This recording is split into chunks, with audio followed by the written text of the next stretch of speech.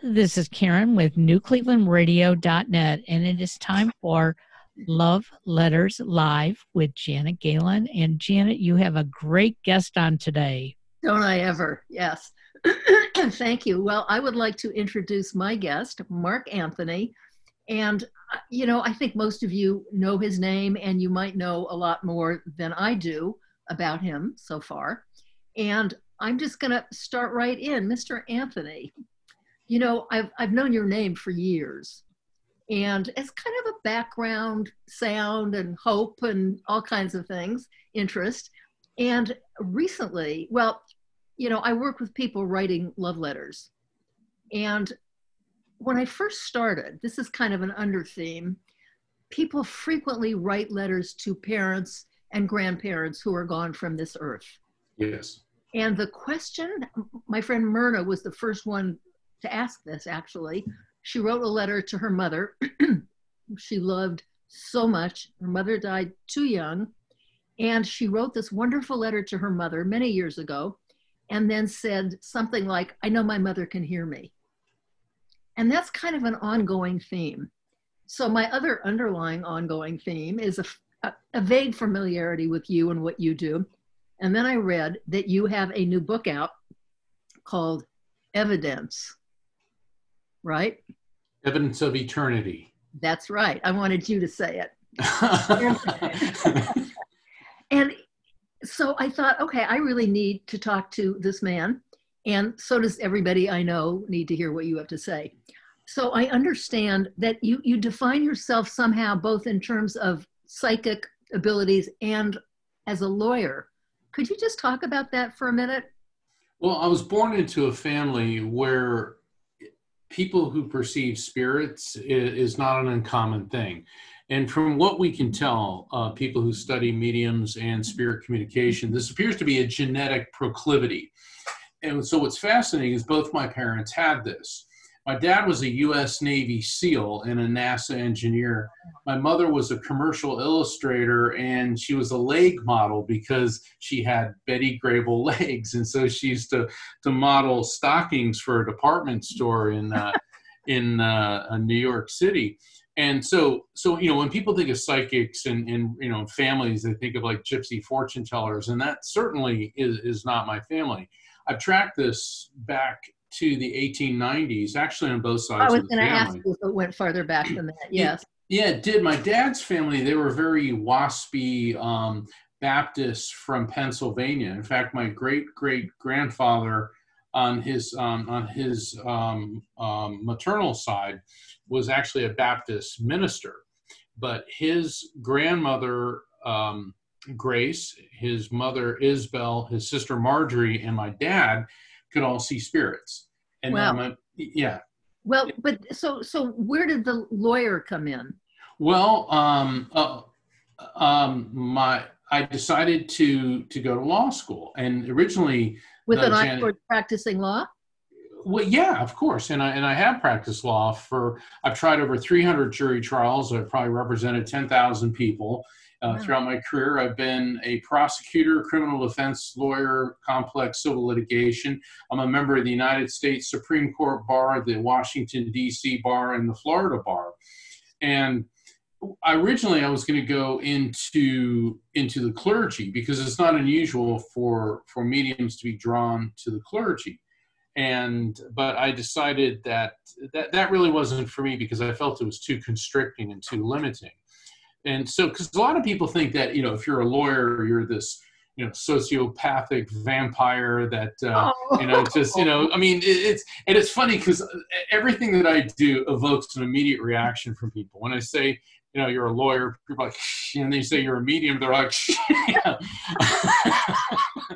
and it really is a misnomer because the vast majority of attorneys are here to help people. Oh, of course. And do because, when do you call a lawyer? Usually not when life is perfect. It's because something terrible has happened to you. And certainly I know that from representing people who've been arrested and in terrible injuries. But that's why they call you as a medium also, when something jarring has happened. Well, absolutely. And may I just start with something? So sure. I was just curious.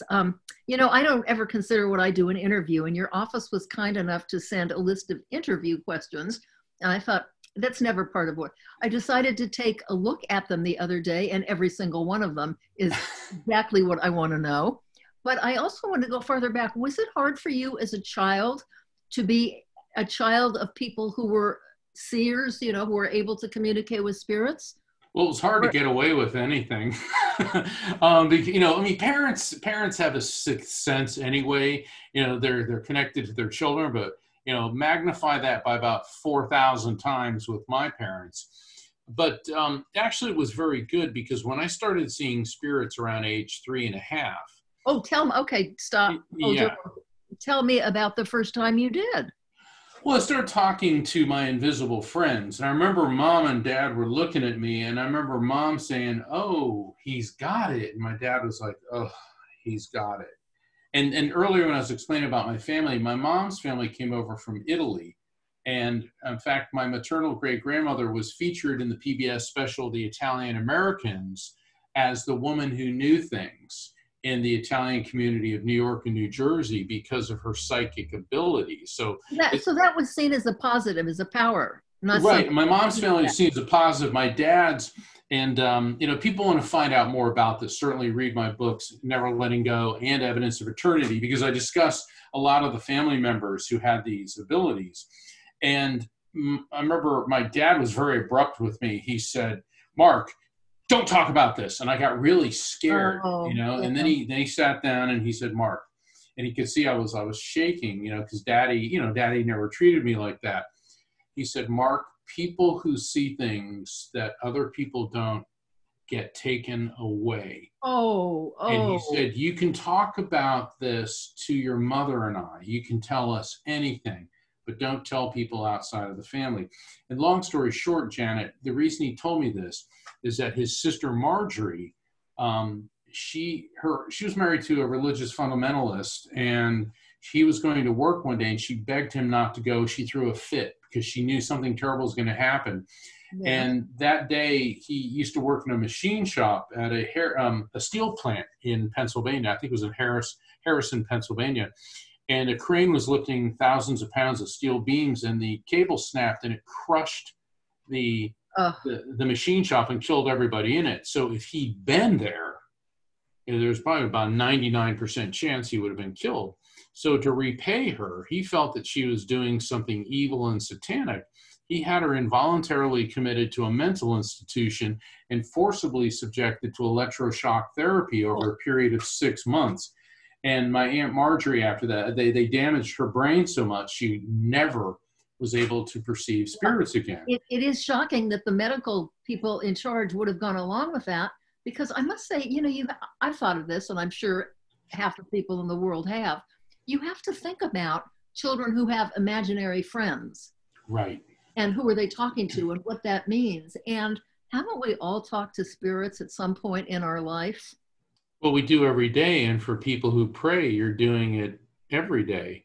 Right. I mean, think about it. You know, I was raised in the Catholic faith, and certainly God, and then, you know, Jesus, Mother Mary, the saints and angels. And so there's all these supernatural entities. And for, you know, our colleagues and friends that are Protestant or Jewish and, you know, pray, you know, solely to one God, which is fine, absolutely fine, because, you know, people are communicating with spirits on a daily basis. But we also actively talk to people who are gone. We talk to our parents and our grandparents. I'm looking up because even that's... Well, of course, because they're on a higher frequency, a higher vibration. And we do, yeah. Janet, and that's an excellent point. I love what you said before about how so many people write love letters to people they know and who they miss. And you know what? The spirits are aware of that. Okay, so I want to talk to you about that. Yeah, I figured you might. that isn't, well, a couple of questions. I read that you, because of your legal background and your psychic background, step in where the two conflict, where there's an issue? How do they conflict? What happens where you have a spirit influence and a legal influence and they collide? What would that, I couldn't even imagine what that could be. Well, one of my favorite stories about that, illustrations. I was trying a jury trial, and it was before evidence was being taken. This is the part of the trial called jury selection. Yeah. And the technical term is voir dire, although I was practicing in Florida, so it's voir dire. Yeah. But it's a French word meaning to speak the truth. And the point is that first the prosecution gets to ask the prospective jurors questions, and then the defense does. And the point is to get the most fair and impartial jury as possible. Right. And so during this jury selection, it was in a case, it was a mutual combat. I was representing this big bruiser who got in a fight with another big bruiser. And so the loser filed charges. So, but it was a crime of violence. And I kept getting drawn to this one woman on the prospective, the jury panel. And I kept feeling a female spirit around her. And I'm like, okay, I'm in court. This is not when this should be happening. And I'm feeling it tightening around my throat. And so when it was my time to ask questions, I said to the panel, is anyone here been the victim of a violent crime or maybe a family member? Oh my gosh. She started trembling and shaking and the tears. And she was such a sweet looking person. And I could feel the spirit coming in behind her even stronger. And she started trembling and she said, a year ago, my sister was in a foreign country when an escaped mental patient strangled her, dismembered her body and threw her in the trash like she was garbage. And I'm standing there like, and you could hear a pin drop in the courtroom, and my client's like, dude, what are you doing? And even the normally loudmouthed prosecutor didn't have anything to say. And I'm thinking, they didn't tell me in law school how to deal with this one. And then I'm getting a visual on her sister behind her. So literally, Janet, I had a foot in our world and a foot in the other side. What did you do with that? Well, and if people want to find out what happens, they're going to have to get my book, Never Letting Go. Okay. So. That's good to know. I'm going to get a copy of that. I want to know how do you distinguish when you communicate with the spirits? I don't even know how to phrase this because it's basic and I'm so ignorant. Is it something you see? Can you see a person that's represented by the spirit? Do you hear it or do you feel it? And then you go from there. What is the sense you get? Different mediums perceive things differently, but I see them, hear them, feel them. I smell things, taste things, know things. I get everything. But they were when they were living? Well, what normally happens is when spirits will come in, they will appear the way they did prior to passing. Right prior to passing. And the reason for that is that's an identifying characteristic. So if your 95-year-old grandmother comes through looking 22 years old, and I'm describing this 22-year-old with great legs and high cheekbones and all this, you're thinking, your grandmother is an old lady, used to knit and bake cookies. Right. However, many times, and this has happened to me thousands of times, so I'll be communicating with people who are elderly or very, very diseased and sick when they die. And so they give me the identifiers and then they morph into these young, beautiful versions of themselves. Oh, so you're not stuck with as bad as you might have looked if you were sick. You're not stuck with that version Oh, not at all. In fact, we hear about this because in near-death experience, because I speak a lot at the International Association of Near-Death Studies, also had an ND when I was 4, but people talk about they go into the light, they die, they go through the tunnel, they go into the light, and they encounter the spirits of people they know who died, and everybody looks like they're in their 20s or early 30s, and they look beautiful. And the reason for that is because we are actually pure energy. And so our brain is just the host for the soul, for the spirit. It doesn't create it. And so the spirit comes into the body, and when the body dies, the soul goes on. Energy is neither created nor destroyed, only transferred from one form to another. That's the first law of thermodynamics and physics. That isn't wishful thinking. That's a law of physics. energy doesn't get old, it doesn't get sick, it doesn't get tired, it doesn't die. You And know, so that's why, yeah. And one time, like one of the times I saw my mother, I mean, my mother was in her late 70s when she died. And all of a sudden there she was, and she looked young and beautiful. And I said, you know, and like, I never saw her that young. right. And I said, Mom, you look so beautiful. I go, why do you do that? She said, because I can. Okay, And I want to ask you something about that. I have often, I know this isn't about me, but maybe other people have felt this, and you can answer it. I have often, from the time I was very young, kind of not looked forward to my death because I'm having a wonderful time in my life, sure. but to being pure energy. Yes. There's always been something so appealing about that. That's very interesting, Janet, because you get it. You're understanding this on a subconscious level, because that is what we are. My hero, Albert Einstein, one of my heroes, but he's definitely up there. Albert Einstein said that when it comes to matter, we've got it all wrong. There's no matter. There's just energy which vibrates at different frequencies so as to be perceptible to the senses. And so you understand that. And why? Because that is the truth. I've always kind of felt that, but I have another question. Sure. How do you distinguish? I mean, I don't know how many people confess to this, but maybe a lot. You can tell the difference when it's happening to you. You can tell the difference between a dream and what I'm going to call a hallucination, for lack of a better word. That is to say, somebody who's gone appearing right there next to you, not a dream. Right.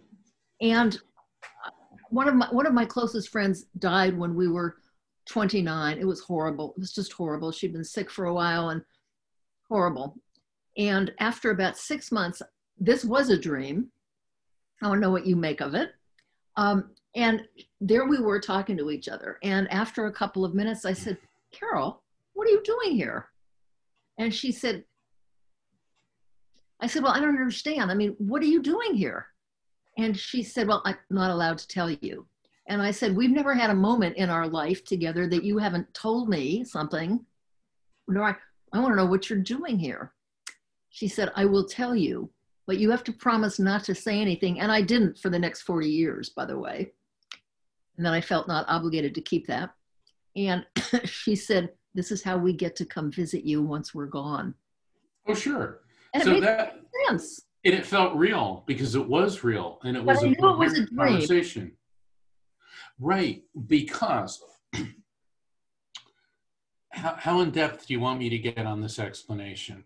Well, just start. I mean, we're limited by time. I wish you could be here for a week. Okay. This is an alignment of frequency with the other side. Let me explain. Spirit communication is not hocus pocus or magic. It's based on sound scientific principles.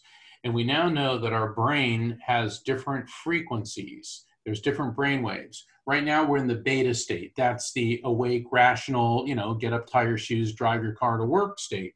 But then as we go to sleep, we slip into alpha. That's when you meditate and you get that, I call it the groovy baby feeling. And then you go from alpha to theta, which is deep sleep. And then there's delta, which is like very little brainwave activity. But scientists who've been studying psychic activity find that on the alpha theta border between that euphoric state and sleep, brainwaves increase. Spirits see that, they bring their frequency down, you get a frequency match. And that's why they tend to visit us in our dreams, because it's happening naturally. Also, we're more accepting of dreams. I mean, even look in the Bible, all the accounts of, angels, spiritual entities coming to the three wise men to warn them about Herod. And then Joseph, the stepfather of Jesus, spirits coming to him twice. The Old Testament's loaded with prophetic dreams and spirit contact. I know when people use the Bible to crucify me, it's like, really, you really need to read it because it's loaded with this activity. And the thing is that, and this is what we're not sure of, or how this happens. People like me can voluntarily do this in the beta state. So I can go from beta to alpha theta like that. Whereas normally, it takes several hours for people in a deep sleep state to get to the point where their brainwave frequency is receptive to the frequency match of a higher vibration.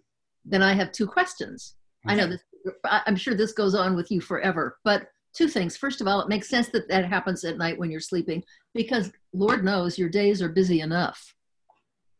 And this way you have some time that's unassigned, nighttime when you're sleeping, more or less, to receive these. But also, you know, we hear all the time that science understands only a certain percentage of what the brain is for. Certainly. And the rest of it is, you know, a total mystery, and we don't know anything. And it's always occurred to me that part of that may be an area that is more well-developed or more sensitive or sophisticated and can receive signals that many people cannot. I do believe there's a difference in levels of sophistication among people. There is, and that's a very good point. There's also scientific basis to back that up. The wiring of our brain is referred to as axons.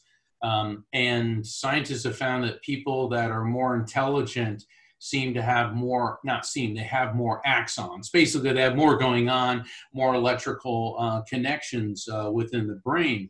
And they can brain map and see where electrical flow is. And if people have an abnormally high level of electrical activity in the brain. When it comes to spirit communication, it's believed that the pineal gland, now for people who do yoga, the third eye chakra, we've all heard of that. People talk about the third eye. Well, actually, about 4 inches behind the center of our forehead, inside of our brain, is a small gland about the size of a lima bean known as the pineal gland. And the pineal gland regulates our circadian rhythms. When we wake up, go to sleep, it secretes melatonin, the hormone which helps us sleep, but it also regulates how we perceive light, and it controls our brainwave frequencies. And the British, who've been very advanced in psychic research for at least since the 1930s, have found that there are traces of magnetite and calcite crystals inside of the pineal gland. What was the first? More or less developed between people who can see and who can't? Well, the first radio was a piece of quartz crystal with copper wire running low levels of electricity into it.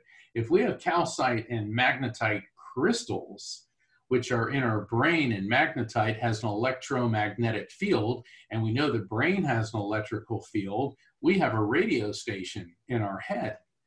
And so there's the apparatus. So people have been studying this for a very, very long time. And, you know, the quote unquote, the jury's still out, only because maybe we don't have the technology yet to conclusively prove this.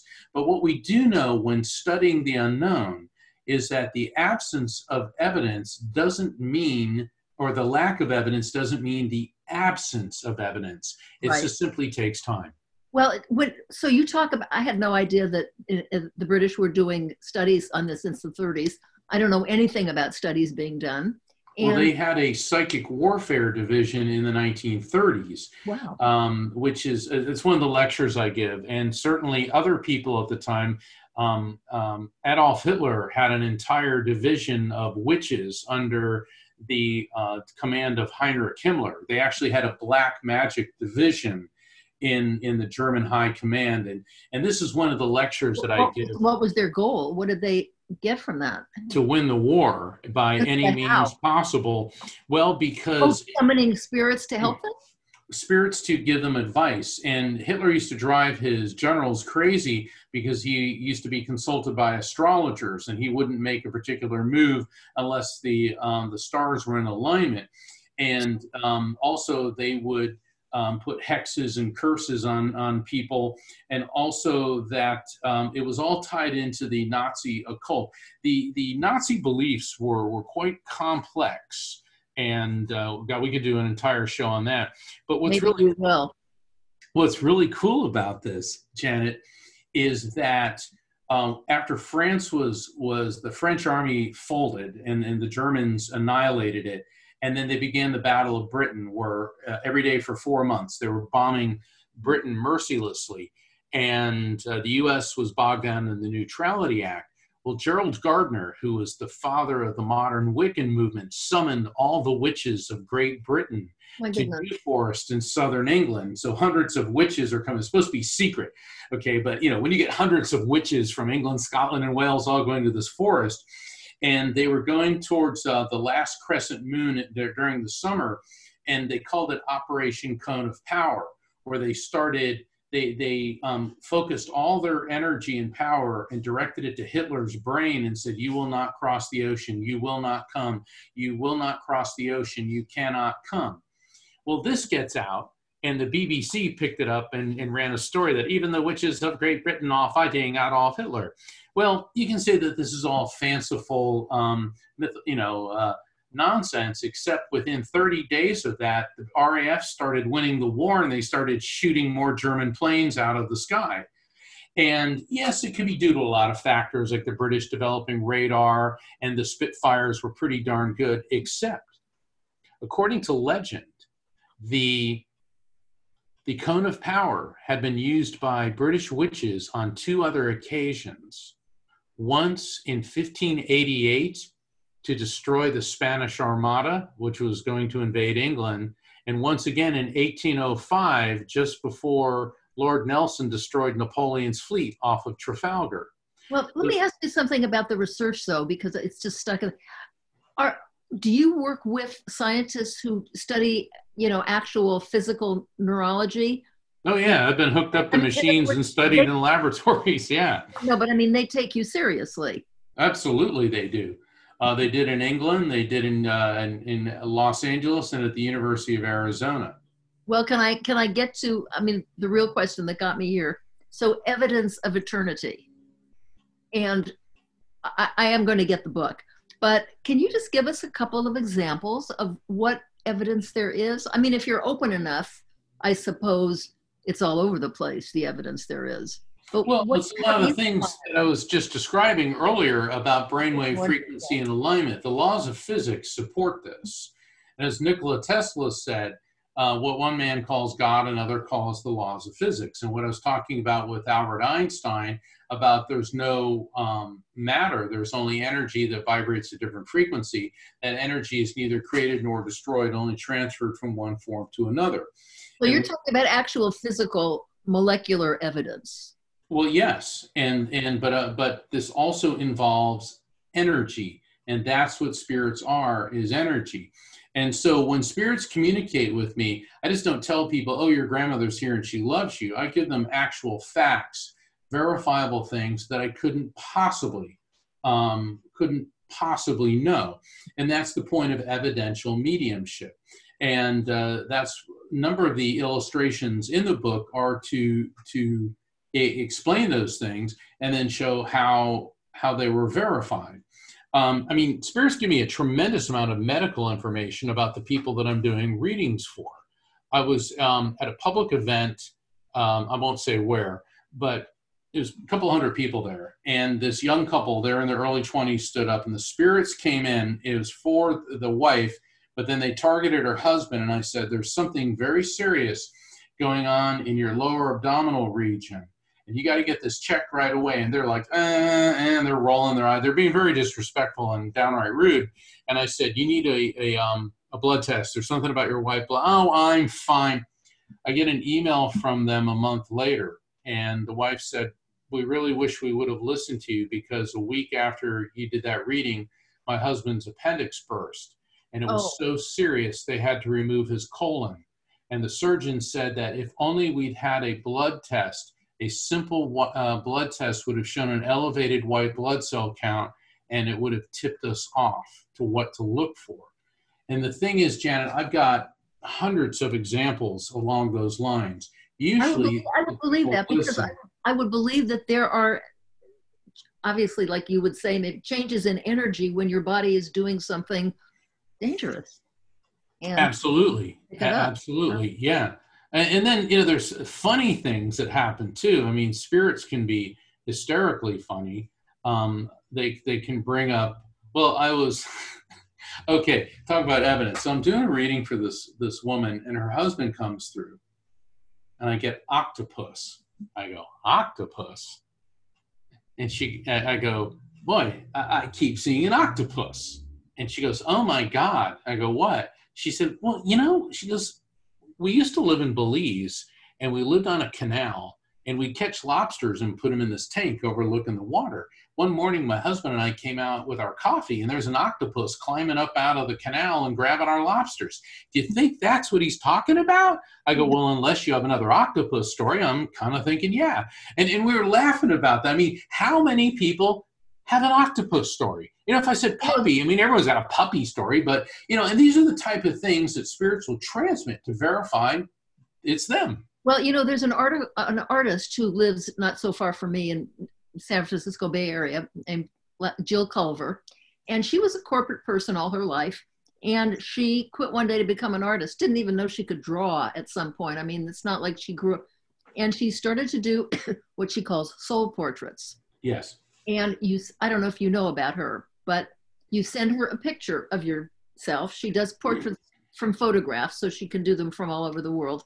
And she sends you back a soul portrait of the spirit of you. For example, one woman, she drew this woman wearing this beautiful white lace mantilla, and and Karen didn't know anything, Jill didn't know anything about the person, but her grandmother was Spanish and did have that exact mantilla, which this woman had in her closet. Oh, cool. Yeah. On and on and on. And it is so bizarre. And you can't not believe in it, because there it is right in front of you with Jill Culver.